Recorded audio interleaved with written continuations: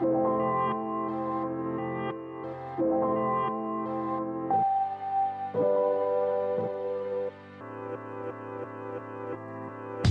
up, Yap fam? I've got another Yap Classic for you today, and we're going to listen to part 2 of my interview with Josh Kaufman, who's a well-known researcher, speaker, and best-selling author of 3 books.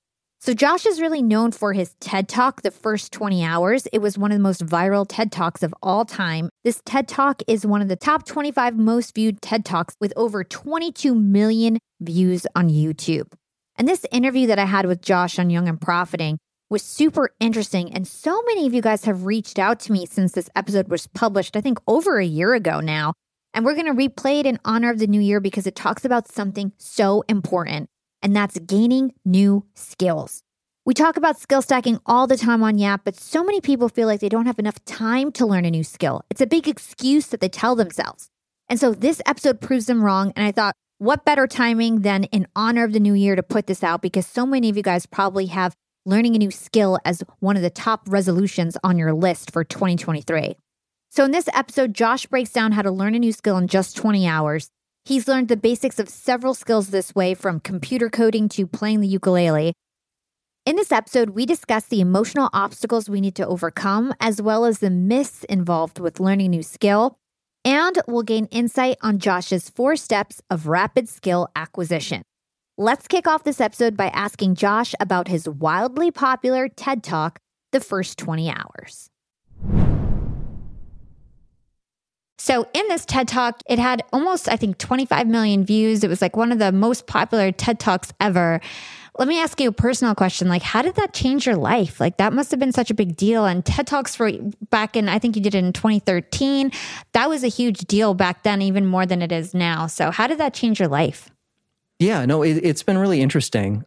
In all of my projects, I try to learn something new. And so, for the personal MBA, it was all about like, how can I take this massive subject and try to teach someone who may have never done it before, or thought about it before? Like, can I condense something big into something manageable? And so for the first 20 hours, it's not as big of a subject as, varied as business is, but it's important and it's valuable. And so that was, the first 20 hours was my project of like, can I take an important idea and spread it? And can I get an important message out to the maximum number of people that I can reach with it? And, who knows what the result of that is going to be, but I'm pretty sure like this is an important part of life. And so it's going to help people if I can just get the word out. And so the TED Talk, I had no idea what to expect. And, there were 500 people in the audience at the time that I gave the talk. And I arranged to have the end of a particular skill that I was practicing, like be on stage at that moment so people could see what it looked like. And it was terrifying. And I didn't know how it was going to turn out. Like that was very much a, doing a trapeze act without a net below you sort of thing. And I'm both very happy that it turned out the way that it did. And then, it's TED at the time was just starting to become, a popular cultural force. And I'm really happy that when something takes off like that, it's because there's something intrinsically valuable to it. So that was my contribution. But then, both TED being willing to spread the word to a large group of people, and then also to the people who watched it, used it, talked to other people about it, said, hey, I saw this video about this cool thing, you should see it too. Like, I can't take credit for any of that. And I think in general, like of all of the things to contribute to people in the world, like helping them become better at things that are valuable and important to them, like I feel really good about that as a contribution to the world of ideas. So speaking of your TED Talk, you talked about it takes 10,000 hours to learn a new skill. And that's what we've all been conditioned to believe, right? So this was like a myth that we all heard. It had some scientific basing behind it, but it was kind of a game of telephone gone wrong. So explain that to us. Talk to us about this 10,000 hours missed to acquire a new skill and what you discovered when you looked into it. Yeah. So this really came from a couple of different intersecting interests of mine. Part of it is just, I like learning things. I like experimenting. I like being able to do things I've never been able to do before. I find that intrinsically rewarding. And so I'm really curious, like when you have never done something before, but you want to, what's the best way to go about doing that? Like how do you go from not knowing anything and not being good at all to being pretty good in a short period of time? And at the time, and even still, I was going through the transition of being a parent for the first time, and a lot of the time and energy that I was using to learn new things was now being invested in my kids and my family. And so, when you don't have a lot of upfront time, free energy to invest, efficiency becomes a much bigger concern than it ever had been. And so, there's that personal interest. But then also, this was the ascendancy of the 10,000 hours rule, which has been around in various incarnations for a while. It started with the work of K. Anders Ericsson, who is a professor at the University of Florida. And he did a lot of research around skill acquisition. And in a series of studies, the most famous one being of violinists, like, okay, trying to predict who are going to be the top violinists from a particular school. And they did studies of, how much did those violinists practice, under the idea that, probably the folks who practiced more are probably better at playing the violin. And some of those studies basically said, yeah, I think that's true. And the rough order of magnitude to get to be the best of the best was around 10,000 hours plus or minus. There has been some additional research that indicates the variation of that is extreme. So, think of it as, error bars above or below 10,000 hours. It like the error bars are like $3,000 or $4,000 or 3,000 or 4,000 hours a piece. Like just the range of mastery is extreme. So it's an interesting question, right? Like if you want to become the best in the world of something, or like, in the top 0.001% of a particular skill, what does it take to get there? Interesting question. Like, you want to be a professional athlete? How much are you going to need to practice? Like, in going to our conversation earlier about status, that feels like really, really interesting and cool to think about, right? Like, how much of my life would I have to invest in something to be like an Olympic gold medalist, or things like that? And so most of the research and most of the conversation around skill was all about that question. Like, what does it take to get to mastery? How do you become the best in the world? And I realized at a certain point, like, that's not the question. That's not the question for most of us. The question is, if we want to learn how to do something that we're not able to do right now, we're not talking about mastery at all. We're talking about competence. We're talking about going from nothing to like doing something. We're not competing against the world. We're competing against ourselves and our previous lack of ability. And so I wanted to answer the question of, what does it take to go from nothing to being pretty good? And that is really, it's a valuable topic to consider and think about and care about. Because particularly for adults, when we begin learning something we've never done before, those early hours of practice are hell. Like, it's frustrating. Like, you think it feels like you should be able to do this thing, and you just can't get yourself to do it for whatever reason.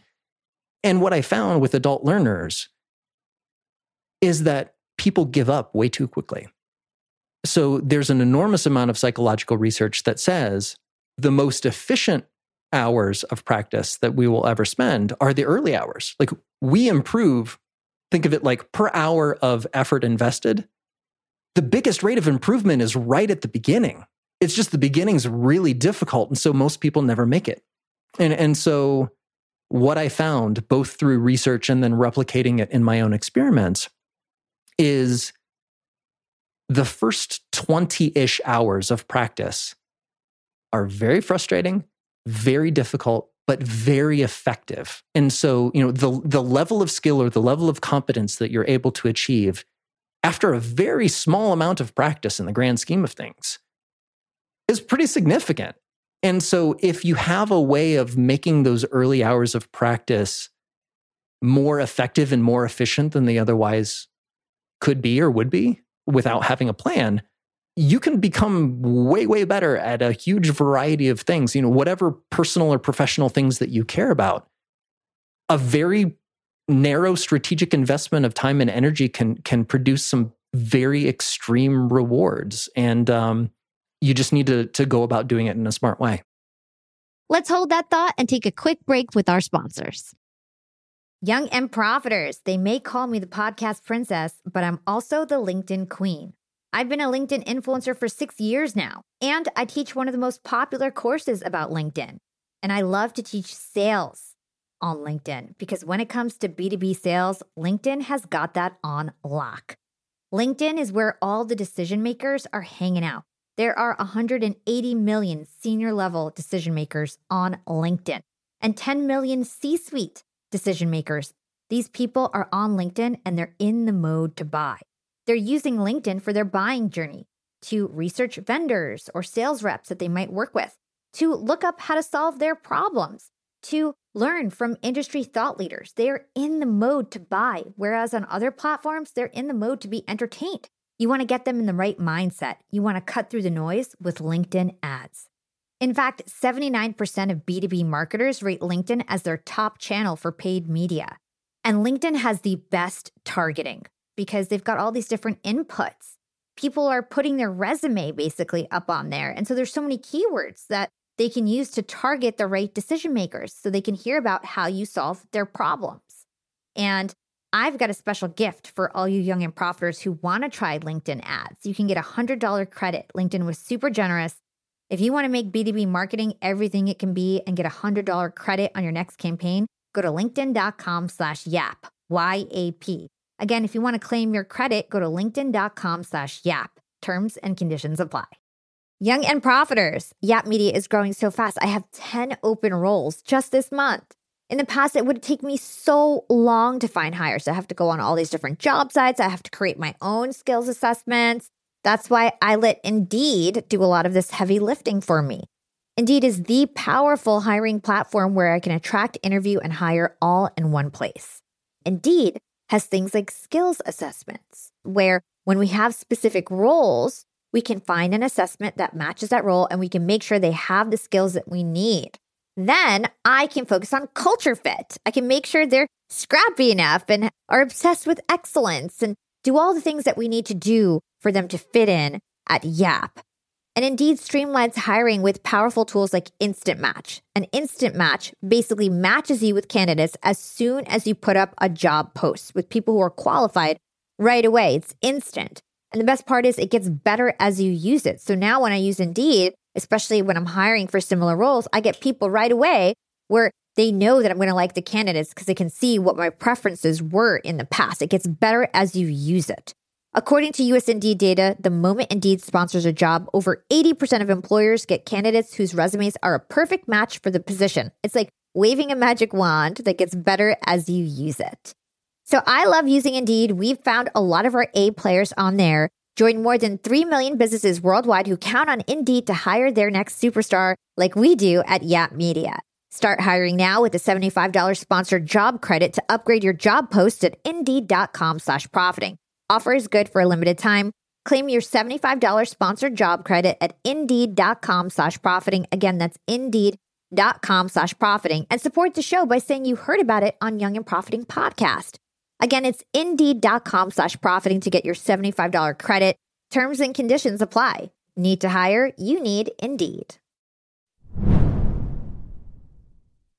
Yeah. So you're talking about, you were saying before that the first 20 hours are very frustrating.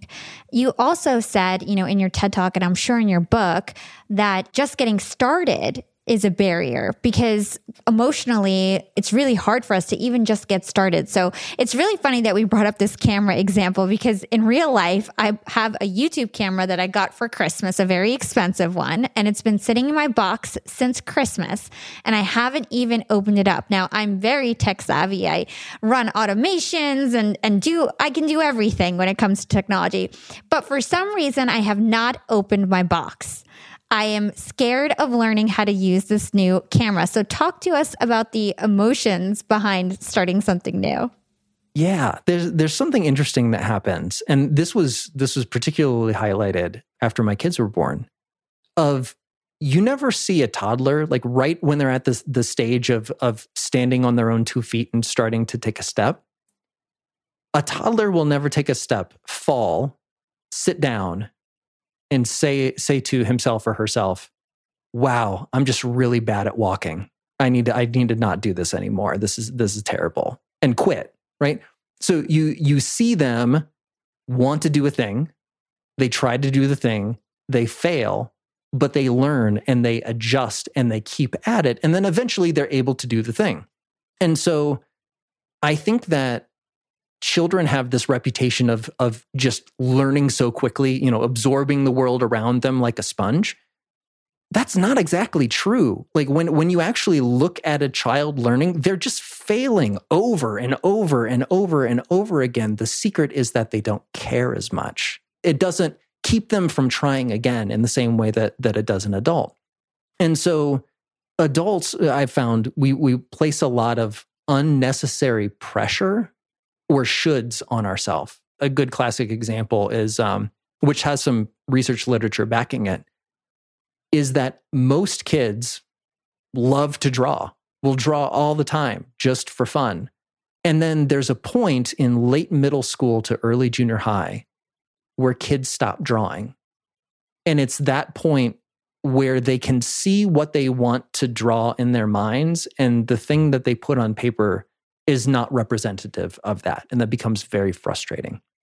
And so there's this self-consciousness that happens when you're learning as an adult of like, I should be able to do better than I'm doing. I should be able to figure out this damn camera. I should be able to do this thing that I want to be able to do, and I can't do it yet. And it's the emotional experience that's the barrier. It's not your intelligence. It's not your capacity for improvement. It's not your capability to learn or improve. It is 100% an emotional barrier. And so I think knowing that in advance of learning is a tremendous gift, right? Like you don't have to worry so much about the intrinsic ability part. It's just like, no, this is the experience everyone has. It's something, talking earlier about like the sales objections that are coming so you could prepare for them in advance. This is that, but improving ourselves. We know the frustration is coming. We know that it's normal. And we know that it doesn't take an enormous amount of persistence to get to the point of seeing very real, very tangible improvement. And so having a strategy to get through those frustrating early hours makes it both much more likely that you're going to pick up the skill to begin with, but it makes it much more likely that you're going to persist long enough to see an actual improvement. Even just like you said, knowing that there's an emotional, barrier to starting something new. Even when I was watching your TED Talk, I was like, oh my gosh, that's why I haven't opened my YouTube camera. Like I need to just do it, So even just knowing. So I hope everybody out there listening, if there's something that you're scared to do, I hope you take the actions to do it. And let's talk about what a learning curve looks like, because I think that's important before we go into the steps of actually, acquiring a new skill and going through some of your 4 steps. So first, describe to us what a learning curve looks like. Yeah, so this is something that's kind of bandied about a lot. And people will talk about steep learning curves as if that's a bad thing. No, it's actually a really good thing. So think of it like you're graphing your improvement per time spent or per minute or per hour spent in a skills. If let's say, you take a skill that you would only improve like 1% per year, the learning curve is just like this slow ramp up. And that's really bad. That's really frustrating. Those are the things that drive you nuts. Steep learning curves are, you want to see dramatic improvement at the beginning, And then you reach some sort of plateau. And so the plateau, you can think of it, going back to the business concepts, the plateau is the point of diminishing returns. Like that's the point where there's still the opportunity for improvement, but it's going to take a lot of time and energy to get to that next level. So think this is something where, when you get to the master level, if you are a chess grandmaster or an Olympic sprinter or whatever, you will work for years, in the sprinter example, for like a 0.01 second improvement on your 100-meter time. Like that's where the mastery, like putting an enormous amount of energy into just like a tiny, tiny marginal improvement, that's where you see that. But at the beginning of the process, the steep learning curve is like, no, you're just spending a few hours and you're going from like terrible to pretty decent to really good to competent in a very, very compressed period of time. So the research literature suggests that this is called the power law of practice, has been replicated many, many times by psychological researchers who will give, like either a cognitive or a physical movement. It's called a motor task. And they'll just graph, give them something that you can like observe in time and, assess competence.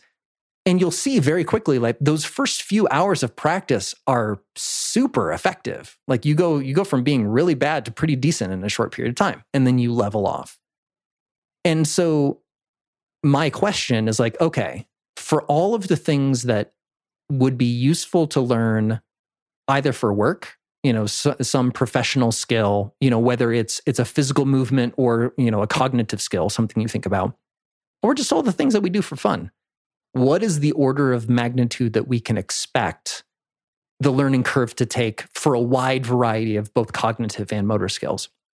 And so what I found through my own research and my own experimentation, because this is not a theoretical exercise for me, like I do this stuff all the time, is what order of magnitude are we talking about here? And I always found that hours 0 to 4 or 5 are the frustration barrier. Like that's the worst part of the whole process. You're just frustrated. You can't do it. You can't do it. Something starts to change between hours 4 and 6, where you start to see yourself being able to perform in a way that you've never been able to perform before. And that's where things start to get really interesting. And then there's some variation here, but between hours 10 to 20, for me, 2 things happen. One is that you're a lot more competent now than you were when the improvement is night and day clear. And that's also where I find the frustration really to a great extent goes away. So continuing to practice after that point is way easier than it was at the beginning. Like you've reached a basic level of competence. You know what you're doing. You're no longer so confused. You're in a place where you're still making mistakes, but you also know enough about what you're doing that you can notice when you make a mistake and then correct it. And it's that part of the process, like having a certain level of skill, having the lack of frustration, and being able to self-correct as you practice. That's what gets you from pretty good to really good over a longer period of time. But it's that early critical period that really makes or breaks the skill to begin with. And what are some of the skills that you personally have learned using this method? Yeah, so for the book, I did 6, and it was a combination of both cognitive mental skills and physical motor skills. On the professional side, I came out of college thinking that programming was the most boring thing on the face of the earth, and why would people spend their time tracking down weird semicolons in the midst of like crazy code? And it wasn't until I had actual business problems that I could solve by writing a computer program to do the thing that I wanted to do that I really became interested in, I want to figure out how to do this. I have written now 4 web applications that are being used in a day-to-day business context with profit and loss responsibility. And like I'm running my business on code that I wrote, and I learned how to write that code in the process of researching the first 20 hours. So it's something that I think the first 20 hours came out in 2013. And so 8 years later, I'm still doing it. I'm still getting better at it. And I can do things now that I wasn't capable of 8 years ago because I started the process in a really fundamentally useful way. I learned how to play the ukulele just for fun, which is still fantastic. I don't practice anywhere near as much as I would like to, but all of the things that I learned how to do in the process of researching the first 20 hours, I am better than that level of capability, even with intermittent practice over a very long period of time. So I think that's the thing about this particular project that I really enjoyed. It's universally applicable. Doesn't matter what you want to learn or what level of skill you're aiming for. It is a useful process that will start you out on the right foot. You can apply it to anything. And then being able to do that, like, this is what life is made of. Like, being able to figure out how to do the things that are important and valuable and interesting to you, it's great. So I'm very happy that the framework has helped a lot of people learn things that are important and useful for them, and that they're able to start the process in a way that's likely to get really good results and help them achieve whatever it is that's important. And I just find that awesome. We'll be right back after a quick break from our sponsors. Young and profiters, we are all making money. But is your money hustling for you? Meaning, are you investing? Putting your savings in the bank is just doing you a total disservice. You got to beat inflation. I've been investing heavily for years. I've got an E-Trade account. I've got a Robinhood account. And it used to be such a pain to manage all of my accounts. I'd hop from platform to platform. I'd always forget my Fidelity password, and then I have to reset my password. I knew that needed to change because I need to keep track of all my stuff. Everything got better once I started using Yahoo Finance, the sponsor of today's episode. You can securely link up all of your investment accounts in Yahoo Finance for one unified view of your wealth. They've got stock analyst ratings. They have independent research. I can customize charts and choose what metrics I want to display for all my stocks so I can make the best decisions. I can even dig into financial statements and balance sheets of the companies that I'm curious about. Whether you're a seasoned investor or looking for that extra guidance, Yahoo Finance gives you all the tools and data you need in one place. For comprehensive financial news and analysis, visit the brand behind every great investor, yahoofinance.com, the #1 financial destination, yahoofinance.com. That's yahoofinance.com. Young and profiters, as you may know, I launched my LinkedIn Secrets Masterclass a little bit over a year ago. It was my first course. And so far, I've generated well over $500,000. And the best part is, I didn't have to figure out how to set up my mastermind subscriptions, how to do abandoned cart targeting, and all of that tech geeky stuff. I just left that all to Shopify. Shopify is the global commerce platform that helps you sell at every stage of your business. And if you're in that I need to sell more with less stage, Shopify Magic is your AI superpowered sidekick ready to whip up captivating content that converts. And it doesn't matter if you're selling digital products or vegan cosmetics. Shopify helps you sell anything, anywhere, from their all-in-one e-commerce platform to their in-person POS system. Stop those online window shoppers in their tracks and turn them into loyal customers with the internet's best converting checkout. I'm talking 36% better on average compared to the other options out there. It's no wonder Shopify powers 10% of all e-commerce in the US, including huge global brands like Allbirds and Thrive Cosmetics. It took me a day to set up my Shopify store. I set up chat, took 2 minutes, and I was done. 1 month from thinking of the idea to implementation, a year later, I've made $500,000 on the idea.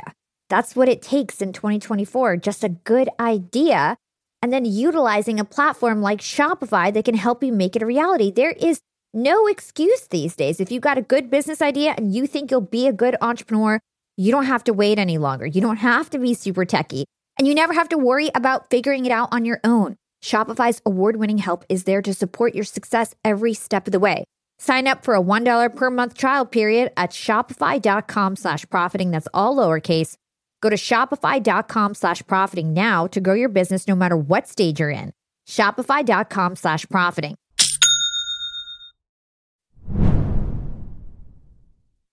And this is just so fascinating. And to your point, like skills are the foundation of everything. Skills are how you can demand a high salary. Skills are how you can start a business and create a product or a service and have the expertise to do so. Like skills are everything, especially for young people. Like learning is everything, getting new skills. I always talk about this. I'm always talking about skill stacking, getting experience, learning new things.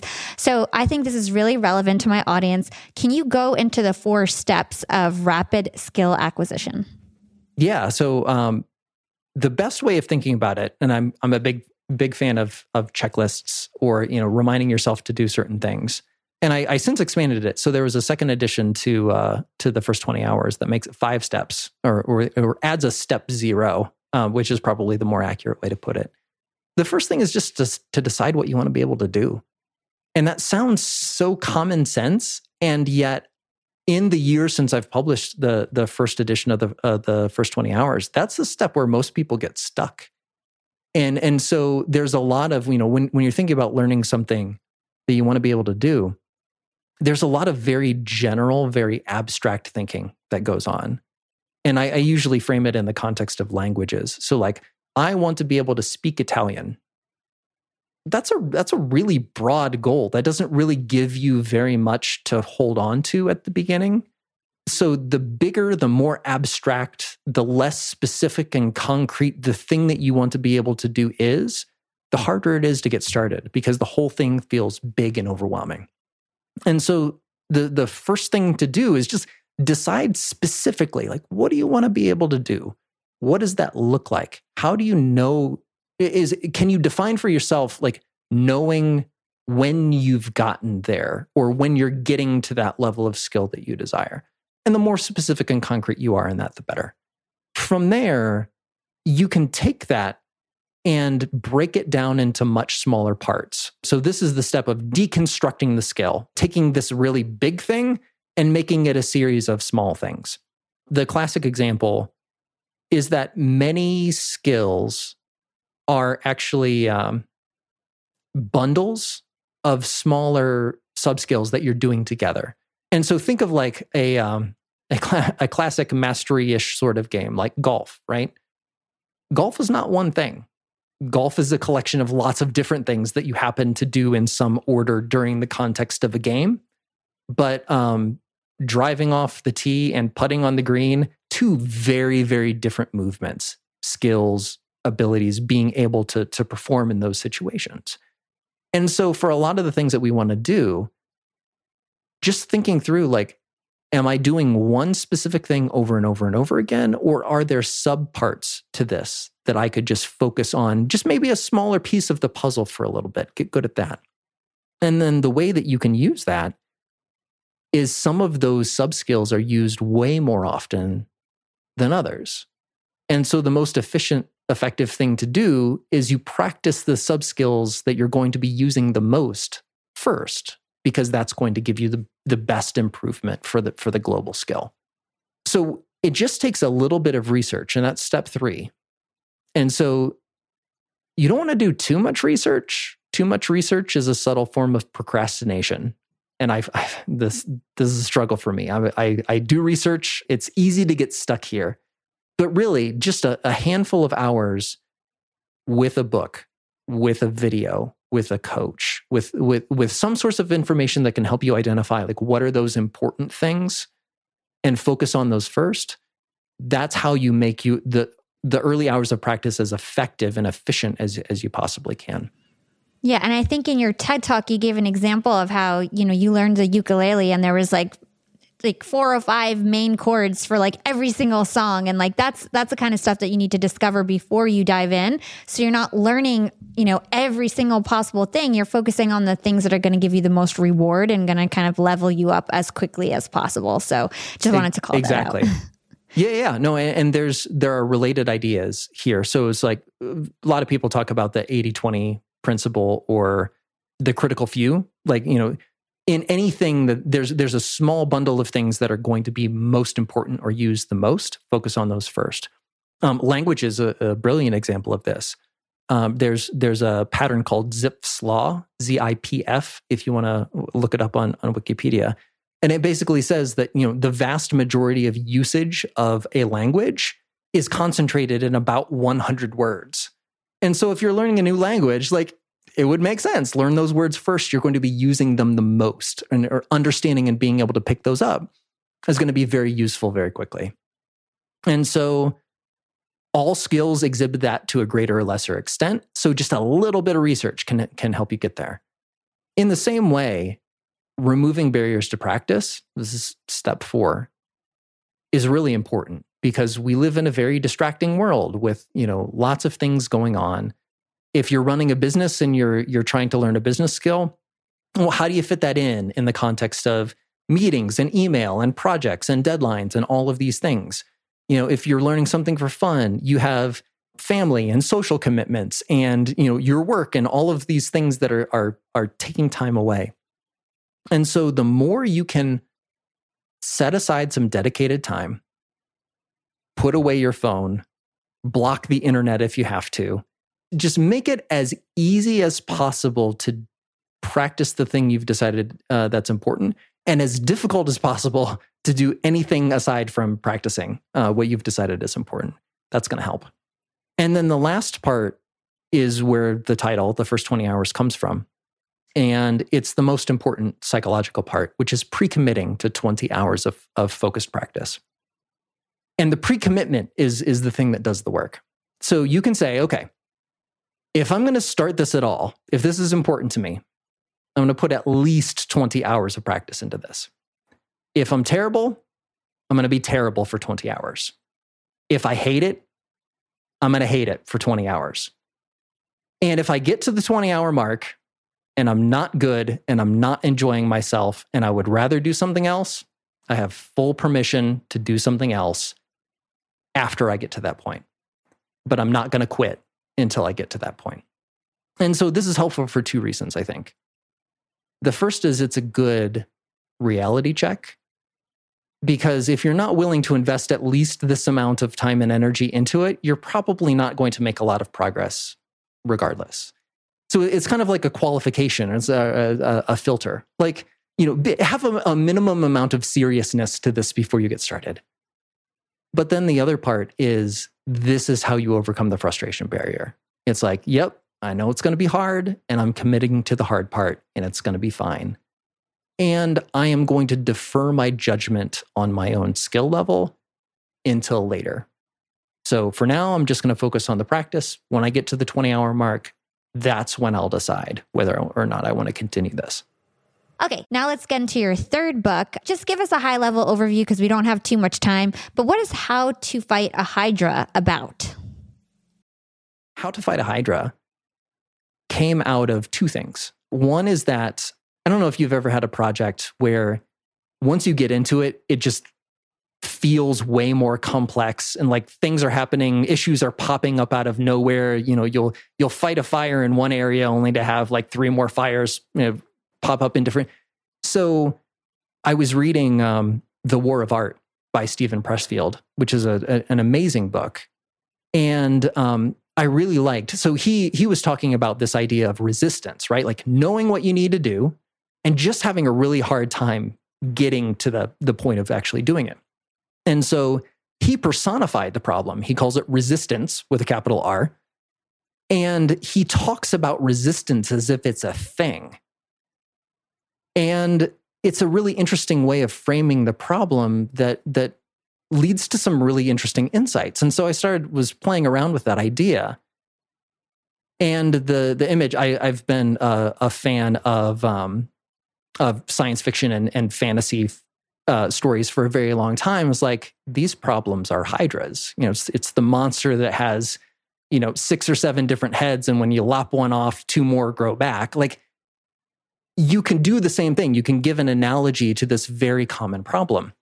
And then with all of the research around how to deal with these problems of uncertainty, well, you can show someone responding skillfully to a difficult situation. You don't necessarily have to tell them about the psychological studies. You can convey that information in a different way.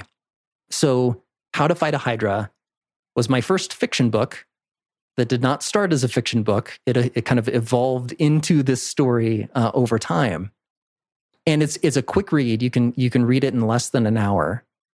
And so it's this really short, interesting story of a person who decides to go hunting one of these big, scary monsters, knows it's going to be hard from the beginning, doesn't have social support in doing it, doesn't have the skills required to get to the end, has no idea how they're going to accomplish it. They just know that they have to for some reason.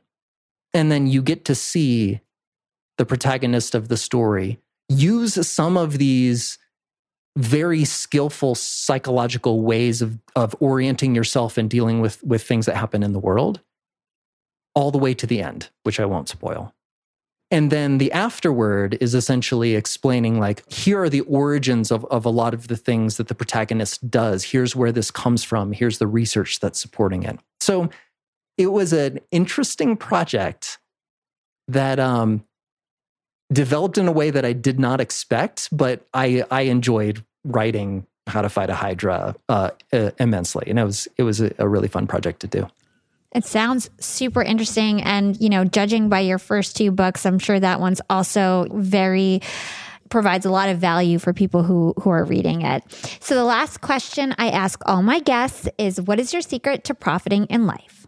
My secret to profiting in life, I think, is spending a lot of time being very clear about what I want and what I don't want. And that sounds simpler than it is in practice. But I think that we all have a limited amount of time and energy and capacity. And there are certain things that kind of sound good in the moment, but end up being distractions. And there are other things that sound really difficult or really frustrating that end up being the core of what it is for us to live a fulfilling life, whatever that definition is for you.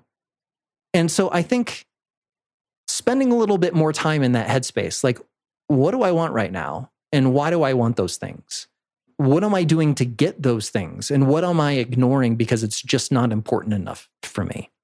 The more you have a very clear image of that in your mind, and the more that you update that over time, because we change as people, like our situation changes, our values change, our priorities change. Like, keeping really up on like what you're doing and why in this moment right now in your context, the more you do that, the better decisions you'll make, and the more effective you'll be at doing the things that are necessary to move you in the direction you want to go. I love that advice. I think that's great advice. And where can our listeners go to learn more about you and everything that you do? Yeah, so the best central place to find me is at joshkaufman.net. You can find links to all of my books and my most recent research and writing there. Amazing. Well, thank you so much. It was so valuable. Absolutely. It's so fun to talk. And I am looking forward to seeing the results of your new YouTube camera. I'll follow up in a couple of weeks to see how it goes. Thank you. And you're going to help me because now I'm not as scared. So thank you so much. Thank you.